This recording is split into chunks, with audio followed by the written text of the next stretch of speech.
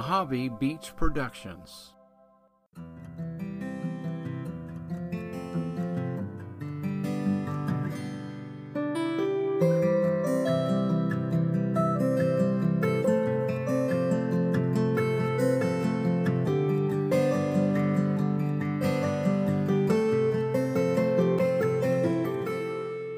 Mojave Beach Productions and the Voice of Halona bring you stories of faith and inspiration, made possible by the Forgiveness Foundation International.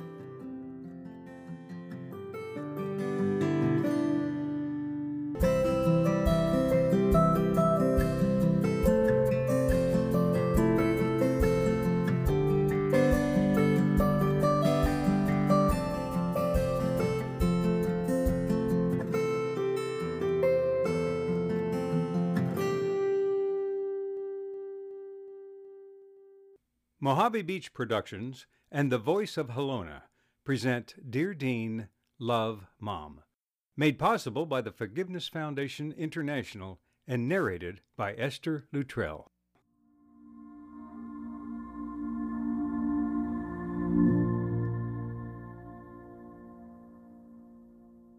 Episode 5. Donald and I had given a workshop in Denver where we met Mike, a young policeman with dreams of becoming a screenwriter. When the weekend was over, Mike and I stayed in touch, often talking on the phone late at night when Larry was either in bed asleep or still out with the film crew. Larry was studio location manager, which meant that he was the first one on the set and the last one to leave. So it wasn't unusual for him to drag himself in at 2, 3, even 4 o'clock in the morning after 18 or more hours on a set. Mike's wife always retired early, and his 2 small children, well, they got tucked in even before that. Anyway, one night Mike and I were exploring the possibility of co-producing a Colorado film festival. Even though several of them occur annually in cities across the state, he was determined to have one where no man had ever gone before, Cripple Creek. It's up so high in the mountains it makes your nose bleed and your knees buckle with added altitude fatigue. Well, maybe not yours, but certainly mine, as I would learn a few months later when I took on the festival's co-producing duties. Back, though, to one particular night on the phone with Mike. Deep into our exploring Cripple Creek possibilities, Mike said, "Hang on a minute, I got a call coming in. Let me see who it is." A moment or two later, he was back. Well, that sure was peculiar. An operator told me I had a collect call from Dean in Rome. Well, I told her I don't know anybody in Rome. She said, "Will you accept the call?" Well, not hardly. Isn't that the craziest thing you ever heard of? Well, it was crazy, but I'm not sure, considering recent experiences, it was the craziest I'd ever heard. We went on with our conversation for no more than a couple of minutes when he said, "You know, that's really bugging me. I'm going to call the operator and see if I can get a little more information on that call from Rome. Let me call you right back." 10 minutes later, he was on the line again. I checked with the phone company, and you'll never believe what they told me. They said that no international calls had been placed to my number. In fact, no calls at all have come into my number this entire evening. Well, now, wait a minute. The operator had said to Mike that he had a collect call from Dean in Rome. She'd asked if he would accept the charges. Now the phone company was saying that no international calls had been placed to Mike's number. Well, I refuse to associate my Dean with every strange thing that happens on the planet, especially since his death. But I have read that spirits, well, they often use the phone and other electronic means to communicate. Was there a connection? Dean would have loved the idea of me producing a film festival. Was he trying to say, "Yeah, Mom, that's a good idea, go for it"? You know, some things have no answers. One question only leads to more questions. Before tackling the Cripple Creek Film Festival, Donald and I were invited to give a workshop in Colorado Springs. On each of the days we were there, I noticed a tall, dignified gentleman standing at the back of the room. He had a military bearing. If I were to pull him out of central casting, I'd say he could play the role of a retired general. He didn't participate in the workshop, but simply stood back by the coffee bar all day Saturday and all day Sunday, observing and watching me with a quiet intensity.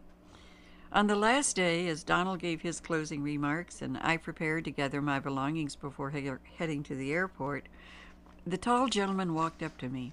He introduced himself. He was indeed a retired military man, and he pressed a sheet of paper into my hand. "I want you to read this," he said, watching me with kindly eyes, "but not until you're on the plane." With that, he smiled, patted my shoulder, and walked away. Once on the plane, I unfolded what turned out to be an 8.5 by 11-inch photocopy of an article about the youngest commercial captain in airline history, the gentleman's daughter, and she had recently died. I knew the moment I saw the picture of her that accompanied the article she was the kind of girl Dean was always attracted to: petite, blonde, sweet-faced, a young Olivia Newton-John, his favorite actress. I looked for other clues in the article that would tell me of Dean's connection to the man and his daughter, for surely there was one. She was approximately Dean's age when he died, but beyond that I wasn't sure. However, as I read the article, I kept seeing Dean in my mind, and I felt certain they hadn't known each other in life, even though he too had worked for an airline. He was an attendant for United, and she'd been a captain with TWA. Still, I felt a connection between the two of them, though I sensed it was on the other side, not this side. "I knew you should see this," her father had said when pressing the article into my hand. "I can't explain it, but I knew it." Why was he compelled to share the article with me? Why had he observed me for 2 full days before parting with the write-up? Why was it important I not read it until I was on the plane? Was it simply another case of a parent or sibling having lost a loved one and somehow finding me and sharing the information?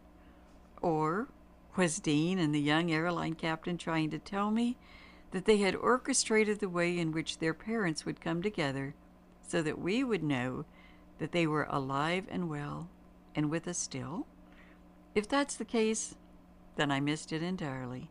I read the article trying to figure out how I could make a screenplay of it.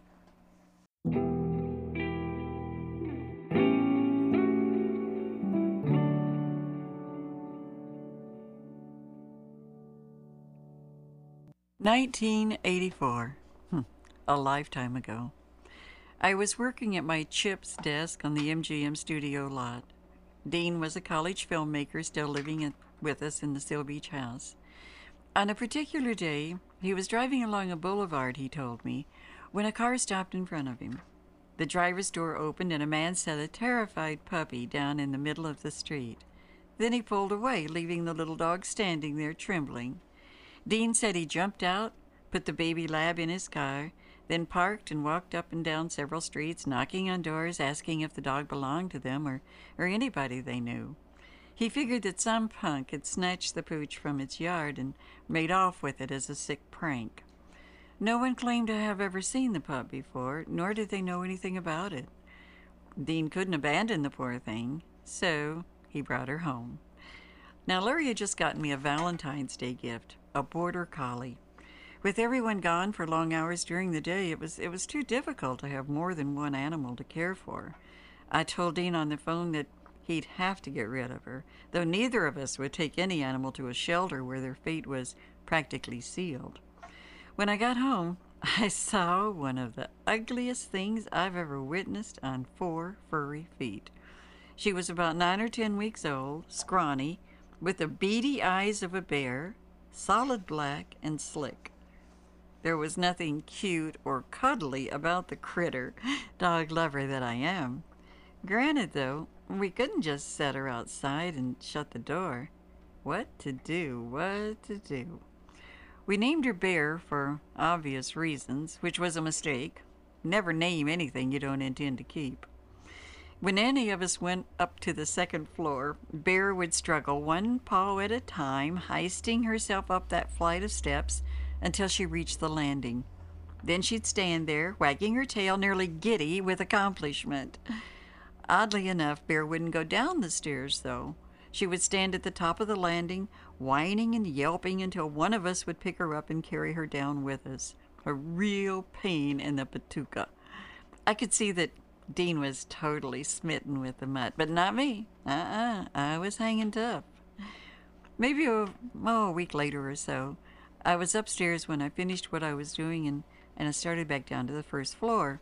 Bear watched me go, whining, wanting to be picked up and taken along.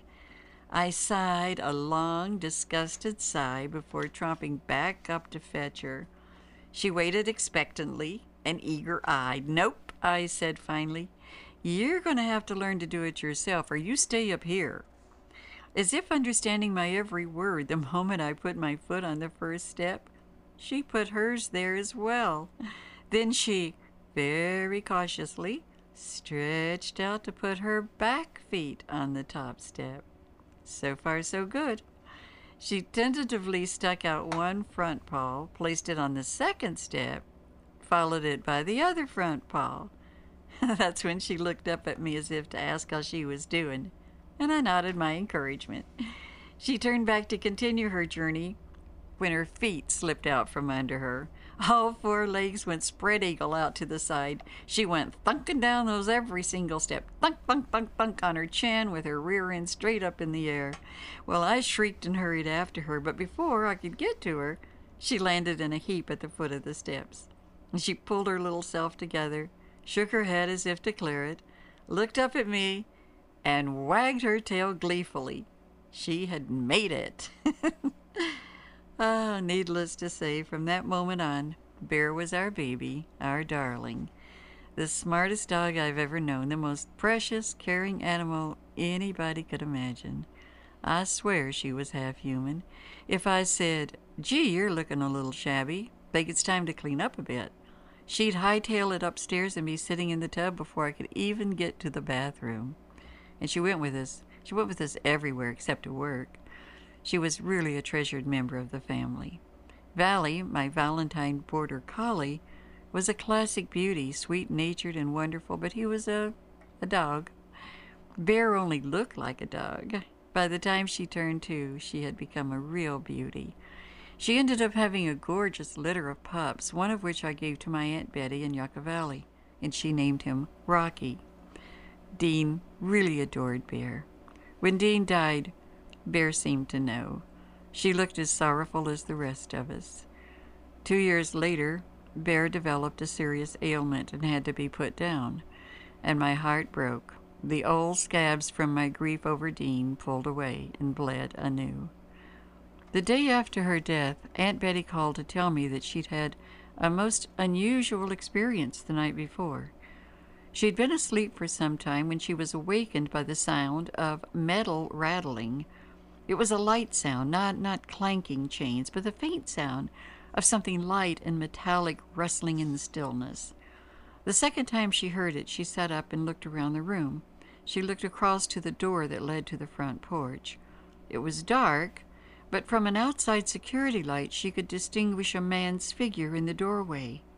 Then she realized it was Dean. He was holding a leash with Bear on the end of it.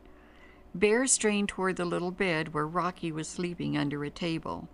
Dean let her go and Bear took another step closer. Satisfied after a couple of nuzzles, she turned back to Dean.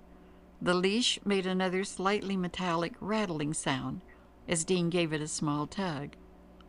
"Dean," Betty said, surprised, "why aren't you at your mom's?" She later told me she had no idea why she hadn't just simply greeted him with, "Hello, honey." He didn't answer, but smiled a bit. Then he and Bear vanished. "Isn't that strange?" Betty said to me on the phone after telling the story. "And what I really don't understand is why Bear would be here, too." Do you have any idea what time it happened, Betty? Well, it was around midnight. I didn't get back to sleep, though, until almost dawn. I just can't figure it out. "Bear died last night," I told her, a little after midnight. Then we both understood. Bear had gone to check on her baby before leaving for the other side with Dean.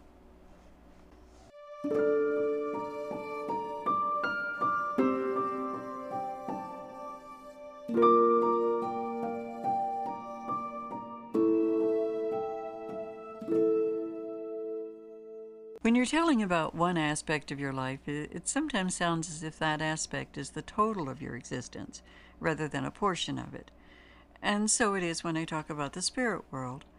The only thing of that nature that I was aware of around the time of Dean's death was the news that my grandfather had died before I was born, and therefore could not have been in my grandma Delamater's house except in spirit. And of course, Dean's encounter with 9-year-old John at my mother-in-law's house. But that was Dean's experience. I'm talking about my own personal encounters. Sure, I'd had incidents happen over the years that gave me pause, that others might have thought odd, but except for my grandpa, I never had any direct contact with the other side until Dean's death. And I wonder if, once we open up to the reality of spirits and to life on the other side, we aren't suddenly more sensitive to other kinds of phenomena as well. I've come to the conclusion that it's all related. As our experiences broaden, it's as if we've passed some sort of test and we're allowed to know more, having proven that we have evolved to a place where we can take in more. Maybe we're given only that which we are ready to experience as we become equipped emotionally, mentally, and spiritually to experience it. Soon after Bear died, I was offered a job in Florida hosting a national television talk show. It sure wasn't anything I aspired for. I figured Oprah had that pace pretty well covered, and I really wasn't eager to make a fool of myself trying to compete. Still, it was a tempting challenge, and I was finally talked into it. Larry was working on a television series, The Magnificent Seven. Filming was done mostly at the old Gene Autry Ranch, about a 2-hour drive from our house. We decided that since the proposed talk show was new and therefore a gamble, it would be wise for Larry to keep his job, at least for the time being. I'd go on down to Florida, make the pilot, see how it went, and we could plan our next move based on that. We decided to let our house go and rent an apartment for Larry closer to his work. However, the more we thought about it, the more Larry felt he wanted to go to Florida with me. Although I was born in Daytona Beach, those many years ago, and the majority of my family members had lived all over the state, most of them had eventually scattered to other locations or had died, with the exception of my mother and stepdad, who had maintained residence in Palatka for over 30 years. The passing of time had not brought my mom and me any closer than we had been when I was a child. She was content to live her life, with birthday and Christmas gifts our only real connection. She could not have called her grandchildren by name if you'd asked her. She wasn't cruel. She simply wasn't interested, and I never faulted her for it.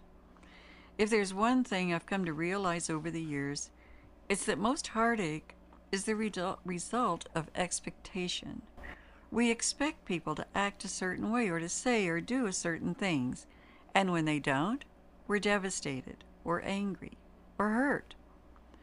Looking at it objectively, I realize that we have a certain script in our mind, and when those around us don't say or do things according to our notion of how it should be, we react. I've come to accept that I have no right to expect anyone to act any certain way. They haven't seen my script.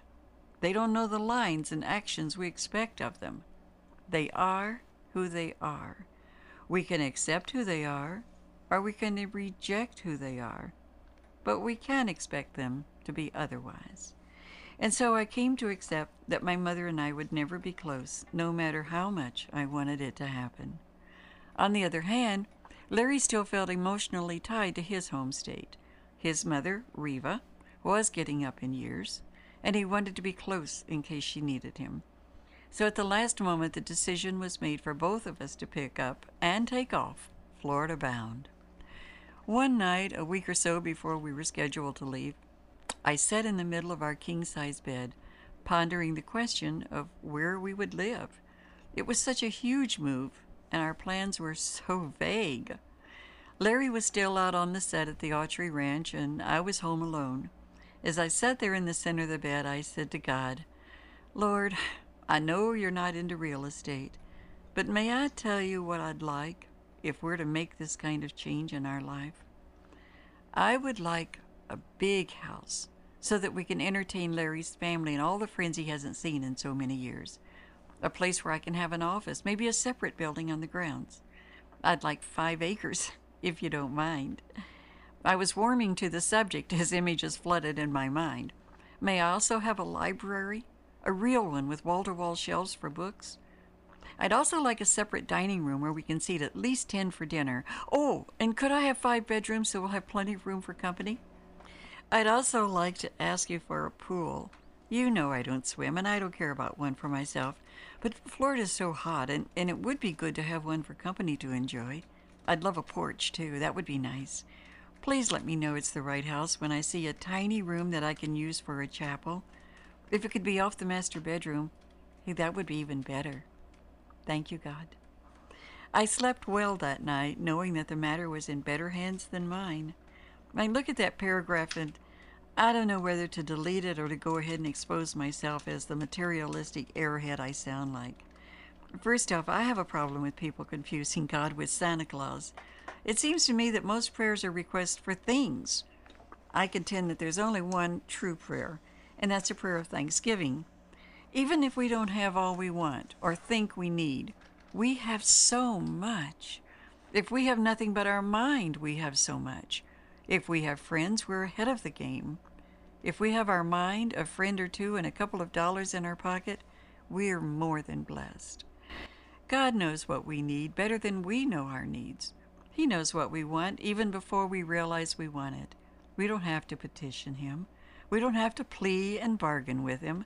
So, why did I ask for a house? I don't know. Maybe it was to define to myself what it was I was looking for. Maybe it was to let God know that I wanted His blessing. And even as I write that, I realize I'm leaving the impression of God as a man on a throne giving out favors to His well-behaved kids, which I don't believe for one moment. However you see God, whatever your definition of God, I personally would like it if I could remember to turn every aspect of my life over to Him. That doesn't mean that I'll ask for something then sit back expecting my request to be filled with no effort on my part. I like the adage, work as if everything depends on you, pray as if everything depends on God. Maybe it's as simple as putting The Secret of the Secret to work, though of course in the late 90s I had not yet heard of the book by that name or of the documentary yet to come. The next day, after my real estate prayer, I sat down at my hated, much appreciated computer. I have an iffy relationship with the contraption. I really would love to love it, but it treats me unkindly. I don't understand the thing. The internet's a complete mystery to me, one I'm not even remotely interested in solving. However, the only way to locate an out-of-state rental that I knew of was to go on the blasted thing and do a search for a house. How'd I do it? You tell me and we'll both know. I couldn't do it again if my life depended on it. In one of my trips to Florida, I've given about a dozen or so workshops across that state. I ran across Mount Dora. It's a small town, 40 minutes or so southwest of Orlando. Too expensive, I was told when I inquired about the possibility of living there. It's an artsy community, too upscale for you and Larry, they continued. Well, not to be put off, since I'm not sure where people thought Larry and I rightly belonged, I decided to check out Mount Dora possibilities anyway. A pretty little place built around a large lake. It has brick streets, charming shops, and pristine houses that remind me of Concord, Massachusetts. Somehow, don't ask me how, but somehow I landed on a Mount Dora rental site on the internet, and there was only one listing. I made the inquiry and found myself corresponding via email with the owner. He was not only genial, he seemed genuinely delighted to find folks who might be interested in their modest dwelling. In fact, the day we were planning to arrive was the day before he and his wife planned to drive to California to look for their dream house. We could lease the place while they were gone, he said. According to my calculations and Larry's, by the time they returned, we would have completed the television talk show pilot and be ready for our next step, whatever that might be. If the couple found a place they wanted to buy in California, they would move, and we could possibly take over their house as the owner suggested. If they didn't find a place, no problem. We'd either go on down to Miami if the pilot wasn't successful, or we could rent somewhere in the vicinity of Daytona, the origin of the television show, if the show was picked up. We arrived in Mount Dora just before sunset, towing a U-Haul trailer behind us. The drive through lush green countryside, dotted with orange groves and cloud-sweeping palms, 4 or 5 miles beyond Mount Dora proper, was really spectacular. Finally, we pulled up in front of an estate in the center of 5 lovely acres. A plaque on a brick pillar proclaimed Oak Arbor. Larry pushed the button on an outdoor intercom. A man's voice asked him to identify himself. When he did, the wrought iron gate magically parted, and we drove through, like Moses forging the Red Sea. The half-circle crushed shell drive fronted a 4,000-square-foot home made of white wood with black shuttered windows. An ivy-covered arbor led us to a front door, where 3 chimes beckoned an elderly gentleman to let us in. I've been in lovely homes before, but this one was beyond my wildest and sweetest fantasy. It was sprawling and tropical and unpretentious. Comfortable and airy, it was built on an L around a swimming pool, and it also had a library with a secret panel that, when pressed, moved an entire bookcase revealing a hidden room. It had a separate dining room that could seat 10, a cottage beside the main house that the owner used as his studio — he was an architectural engineer — and 2 porches. Off the master bedroom was a niche that had been intended as a sauna, but had never been completed. It was made of bottled glass and ceramic tile, with an alcove that would hold a large candle perfectly. The chapel I had prayed for. Larry and I were stunned to have literally stumbled into such an unbelievable situation. The elderly couple asked to take us to dinner. They wanted to get to know us a bit before leaving us with all of their worldly possessions, which included an expensive Persian rug and a baby grand piano. They were leaving for California at dawn the next day. When I asked to use the restroom, I was directed to a bath in one of the 4 guest rooms. Now, Dean was colorblind. He loved to paint, but sometimes his work was a bit more imaginative than he meant it to be. Take, for instance, the little unicorn he once made for me. Despite the fact it had green horns and red eyes, he couldn't distinguish reds and greens. I loved it. So imagine my surprise when I saw, on a glass shelf in one of the guest bathrooms, an identical unicorn with green horns and red eyes. I grabbed it up and took it with me to the living room where, when we had a moment alone, I showed it to Larry. He gave me a quizzical look. "Why'd you bring that?" he asked, thinking I had brought it with me from our California house. "I didn't," I said, and told him where I had found it. He suppressed a grin. "I think we're in our right place, don't you?" The next morning, after the couple had taken off, I was exploring the house looking for a trash can. I ventured into the utility room and found what I'd been searching for. Lifting the cover, I saw only one item in the huge container: a plastic lid with the word Dean printed on it. It turns out that's a brand of ice cream favored by the couple and sold in southern stores, but I'd never seen the product before. The house, exactly as I described it to God. The greenhorn, red-eyed unicorn, exactly like the one Dean had painted for me so many years before. And now, a solitary item in the trash can, a lid with my boy's name on it. Was there, perhaps, an angel on my shoulder?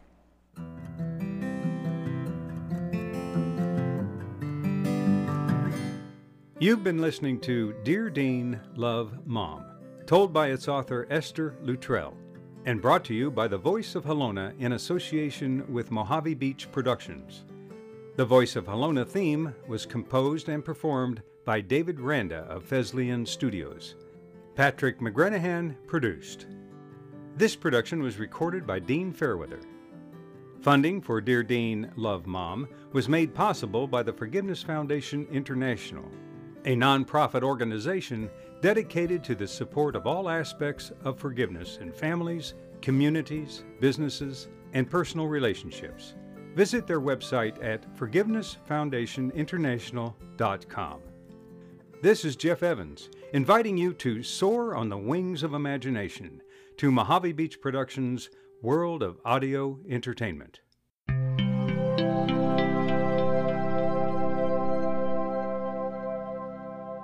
Mojave Beach Productions.